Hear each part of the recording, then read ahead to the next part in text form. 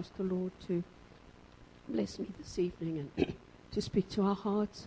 Lord Heavenly Father, you are great and greatly to be praised. We're so privileged and honored, God, that we can be in your house tonight, Lord. I thank you, God, for your presence that I feel in this place, Lord. And I thank you, God, that you meet with us as we come to worship you and to praise you, Lord. I pray, God, that you will bless your word tonight, God. Help me, Lord, with the delivery of your word. And I thank you for that great privilege, God.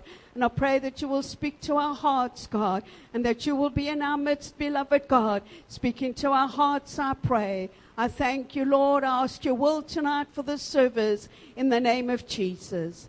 Amen. I'd like you to turn with me to 1 Corinthians chapter 15, a little bit of a long reading, verses 51 to 58.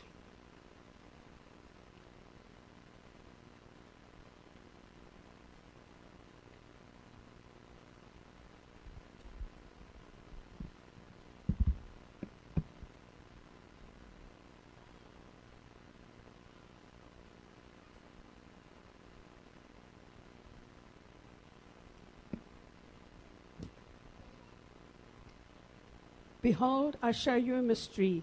We shall not all sleep, but we shall all be changed. In a moment, in the twinkling of an eye, at the last trump, for the trumpet shall sound, and the dead shall be raised incorruptible, and we shall be changed. For this corruptible must put on incorruption, and this mortal must put on immortality.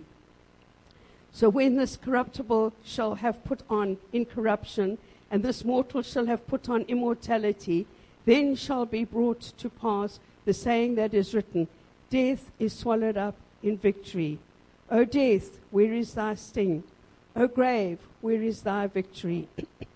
The sting of death is sin, and the strength of sin is the law.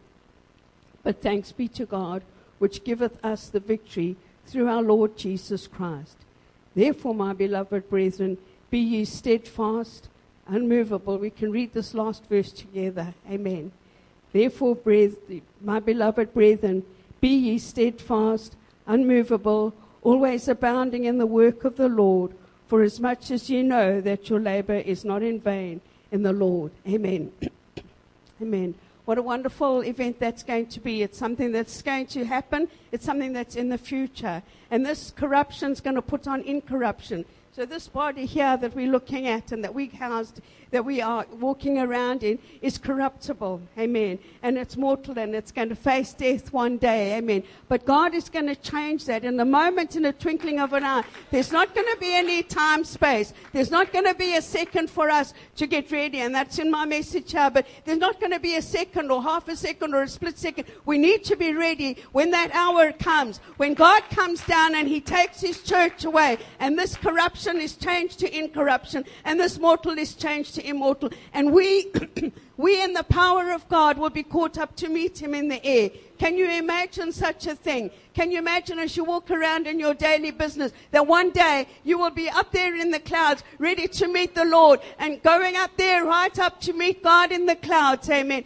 It's an impossibility when we look at it in our own eyes. But God is going to do that. Let us be ready when Jesus comes. And thank you, God, for that. Amen. Hallelujah. Hallelujah. The message tonight is called Passover.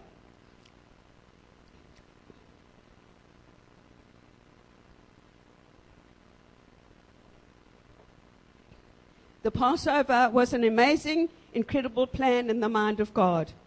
The Passover was to preserve his people unto himself, to journey with them, provide their every need, and lead them to the promised land. The spiritual promised land is heaven. And God desires and has made provisions for man to be in heaven with him for eternity. Jesus said, "In my Father's house are many mansions. If it were not so, I would have told you.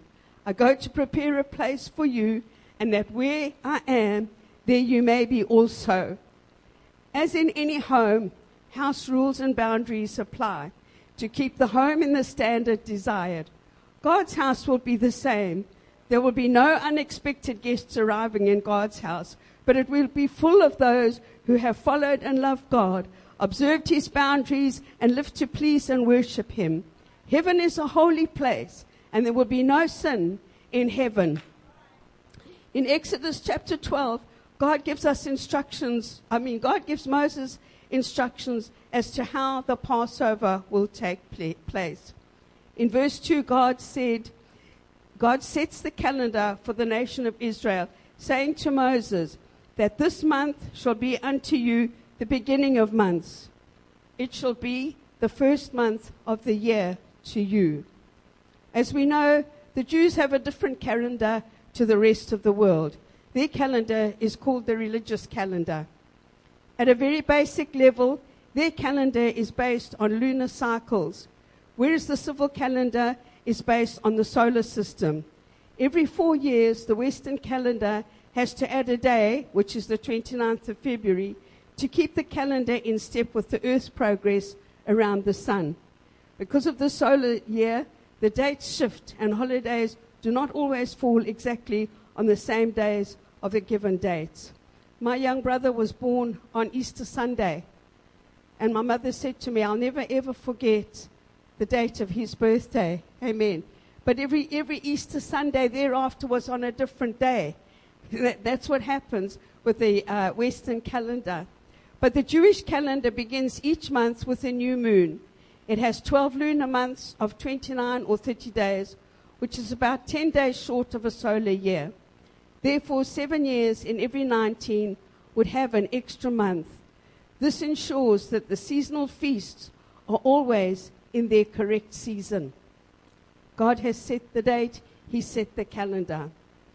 For the Passover, the Jewish calendar month Nisan, formerly called Abib, corresponds with April-May on the Western calendar. Reading Exodus 12, 1-13, God gives his specific instructions for the Passover. On the 10th day of the month, a lamb was chosen. The lamb was to be 1 year old and without blemish. There was to be one lamb per household. The lamb was set aside to be slaughtered in the evening of the 14th day, which is the beginning of the new day, the 15th. The children of Israel were to take the blood from the slaughtered lamb and strike it on the doorposts and the lintels. The lamb was roasted whole with bitter herbs and unleavened bread, and it was eaten in the house. They were told not to leave any meat until the morning, and any meat not eaten had to be burned with fire. They were dressed with their loins girded, shoes on their feet, and carrying a staff. They had to stay in the house at midnight, and the Lord would pass over. Very, very specific instructions. And that's what our God is. He's very specific. Amen. And we have to follow his specific ways in order for us to be right with him. Then it says, no bone of the lamb was to be broken. Exodus 12 and 46, I'll just read that scripture. In one house shall it be eaten. You shall not carry forth any of the flesh outside the house, neither shall you break a bone of it. God said that the blood shall be to you for a token upon the houses where ye are. And when I see the blood, I will pass over you. And the plague shall not be upon you to destroy you when I smite the land of Egypt. Then God said, and this day shall be unto you for a memorial, and you shall keep it a feast to the Lord. Throughout your generations ye shall keep it a feast by an ordinance forever. Hallelujah. That was the instructions to the nation of Israel to keep that feast of the Passover, reminding them of Jesus coming, of the Lord coming and saving them from the angel from death when it passed over in Egypt. This was the 10th plague by God sent to Egypt, which was death to the firstborn, human and animal.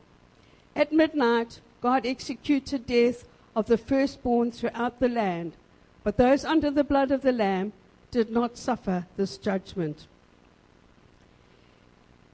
God knew every home that was occupied by Israelites and could easily deliver them from their households, But faith is required by God's followers to enter into his promised land.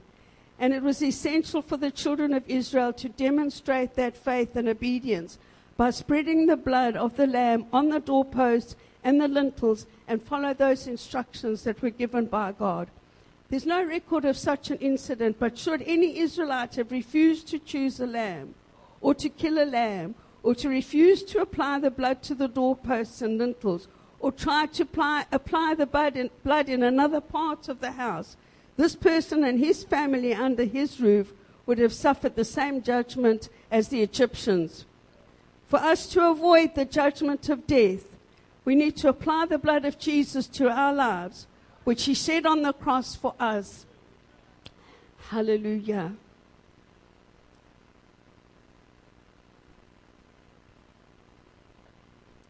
The Passover types and fulfillments in Jesus Christ are: Israel had to choose a lamb on the 10th day. Jesus is the lamb, and on the 10th day he rode into Jerusalem on a donkey. Just remember that when Jesus was crucified, the Passover feast was taking place at that time. The lamb must be without defect. Jesus was perfect. He is perfect. Unleavened bread, completely without sin. No bones of the lamb were to be broken. When the soldiers came to break the bones on Jesus' legs when he was on the cross, they found him to be dead already, and they did not break his bones. In regard to this crucifixion or crucifixions, it was customary to break the leg bones of the person being crucified after a few hours in order to hasten death. The only way a person could breathe when they were hanging on the cross was to push their legs up and down, which was very exhausting. So by breaking the legs, death would follow very quickly by asphyxiation. Israel had to put blood on the door frames. Jesus shed his blood on the cross to cover our sins. When I see the blood, I will pass over you. God said to the children of Israel, when I see the blood, I will pass over you. When we come under the blood of the Lord Jesus Christ, death will pass over us. The Israelites would be spared from death while under the blood. The blood of Jesus covers our sins so that we shall not be condemned. The Israelites had to stay in the house until morning. Faith in Jesus must endure right until the end. Israel was delivered out of slavery in Egypt, and Jesus gives us spiritual deliverance from slavery to sin and fear and death. The Israelites were dressed, ready to go in God's perfect timing. Likewise, we need to be ready to go when God comes to take his church away. There won't be time for us to get dressed. And to be dressed spiritually means to have our sins washed away, to be cleansed from our sins and forgiven of all of those sins. When he does come, like I said earlier on, there'll be no time for us to get ready. We need to be ready when we find out that this is God's will for our lives and his plan for our lives. And by himself, we need to continue in that state of readiness. It doesn't matter how many years it'll take until the Lord Jesus Christ comes, but we must stay in the house until he comes. We must remain under the blood. We must remain under what God has called us to do and to be until the day that he comes. And that is a mystery. We don't know when that day is. We don't know when that hour is. But we are to be ready. We have that responsibility. Jesus made a great sacrifice for all of us. I'm so glad that he took my sins away. I'm so glad that he healed me and he delivered me. Amen. By that sacrifice that he made on the cross. And it's up to us to be ready. And I pray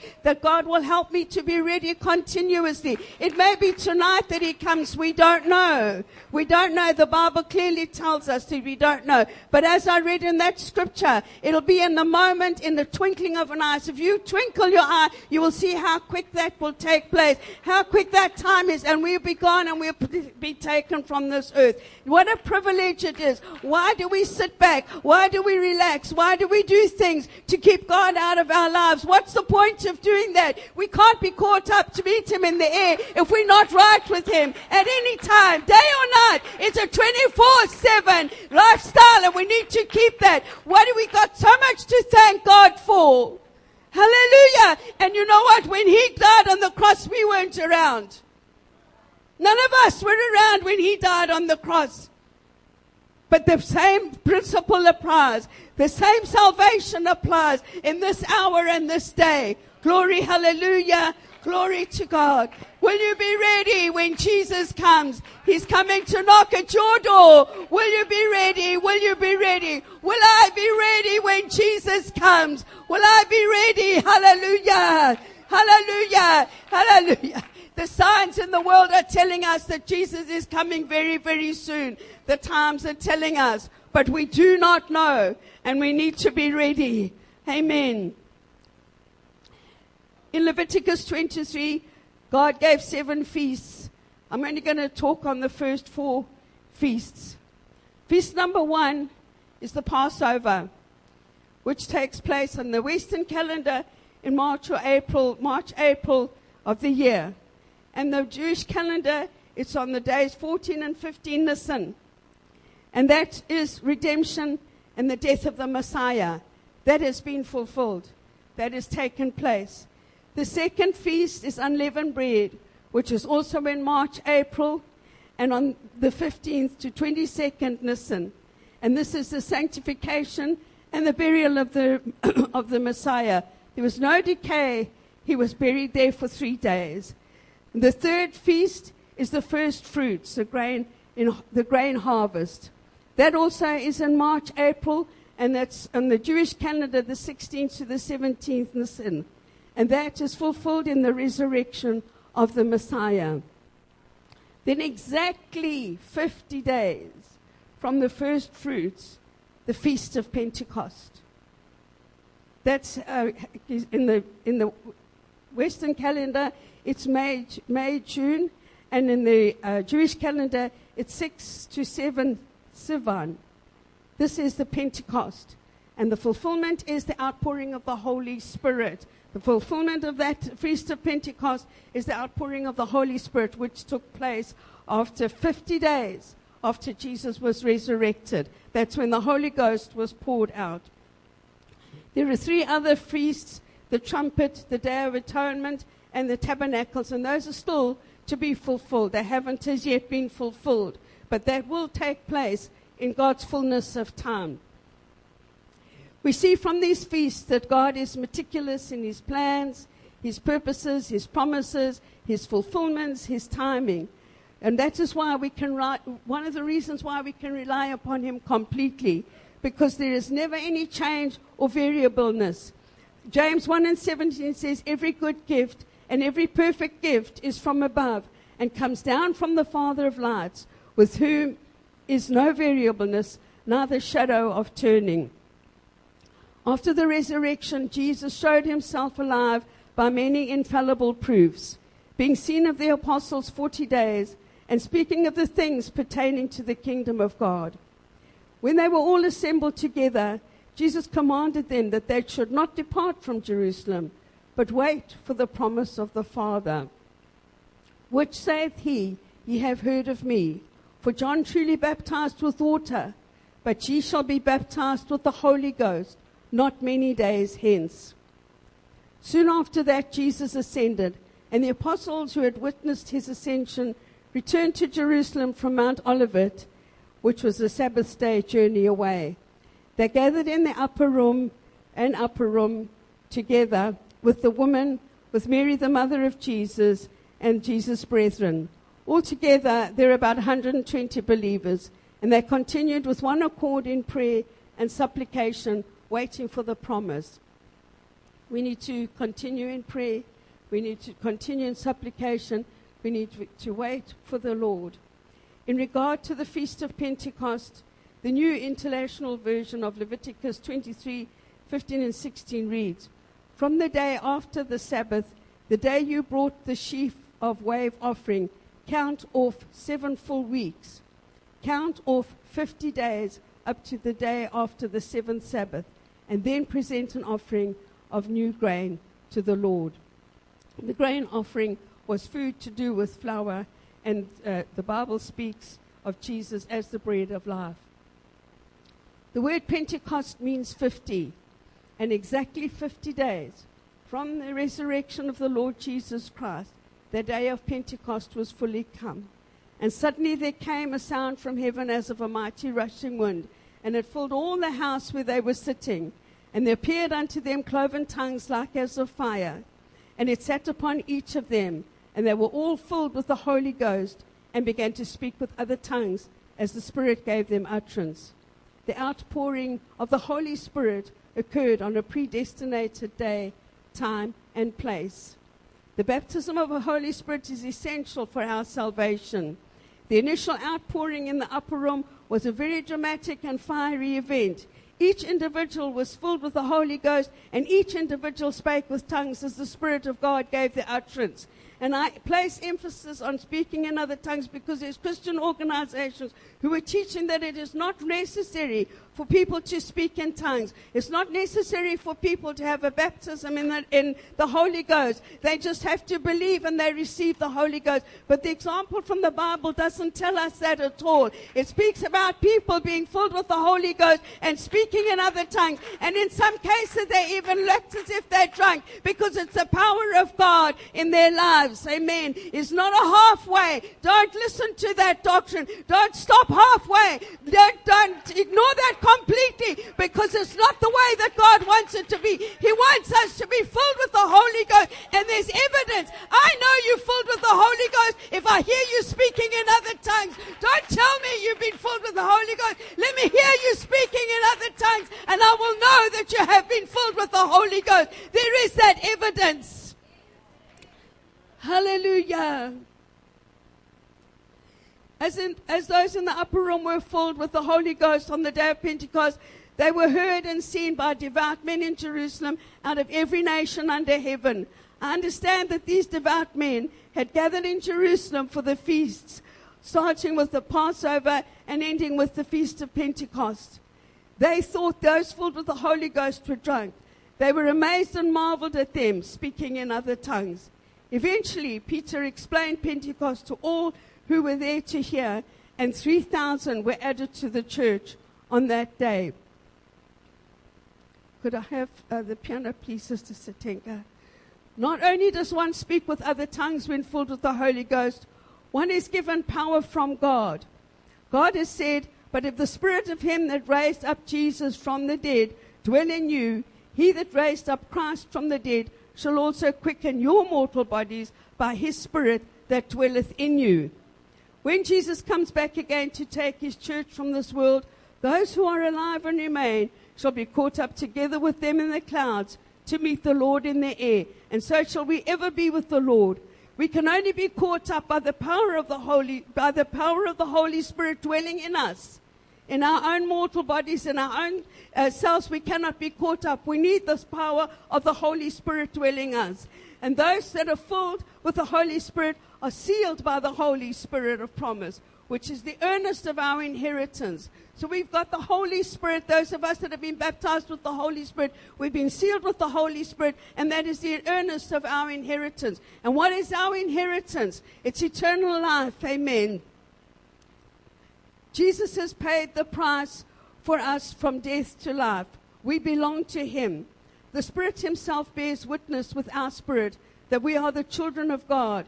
And if children, we are heirs also, heirs of God and fellow heirs with Christ. That means we're going to inherit spiritual blessings. We're going to inherit the kingdom of heaven. We're going to inherit the kingdom of God, because Jesus said, "In my Father's house are many mansions. If it were not so, I would have told you, I go to prepare a place for you, so that where you are, I may be with you." Amen. Be with him. And we are fellow heirs with Jesus Christ. This is all the spiritual culmination of the Passover. We are at that place where the Holy Ghost has been poured out, and we are ready and waiting for the Lord. There is an urgency for all of us to be ready when Christ will soon come to take his church away. So I'm asking you to come to the altar this evening, come to the front to pray for the Holy Spirit. If you've never received the Holy Spirit, I want to underline and emphasize that this is very important, and it's a place of urgency at the moment. The Lord is coming back soon, and if we wait and wait and wait, we could lose out. This is God's plan. We are the ones that are going to fit in with God's plan and do it God's way. And once you get the Holy Spirit, your life is never the same again. It's wonderful to be filled with the Holy Spirit. It's wonderful to pray in the Spirit. It's wonderful to be in the Holy Spirit with God. Amen.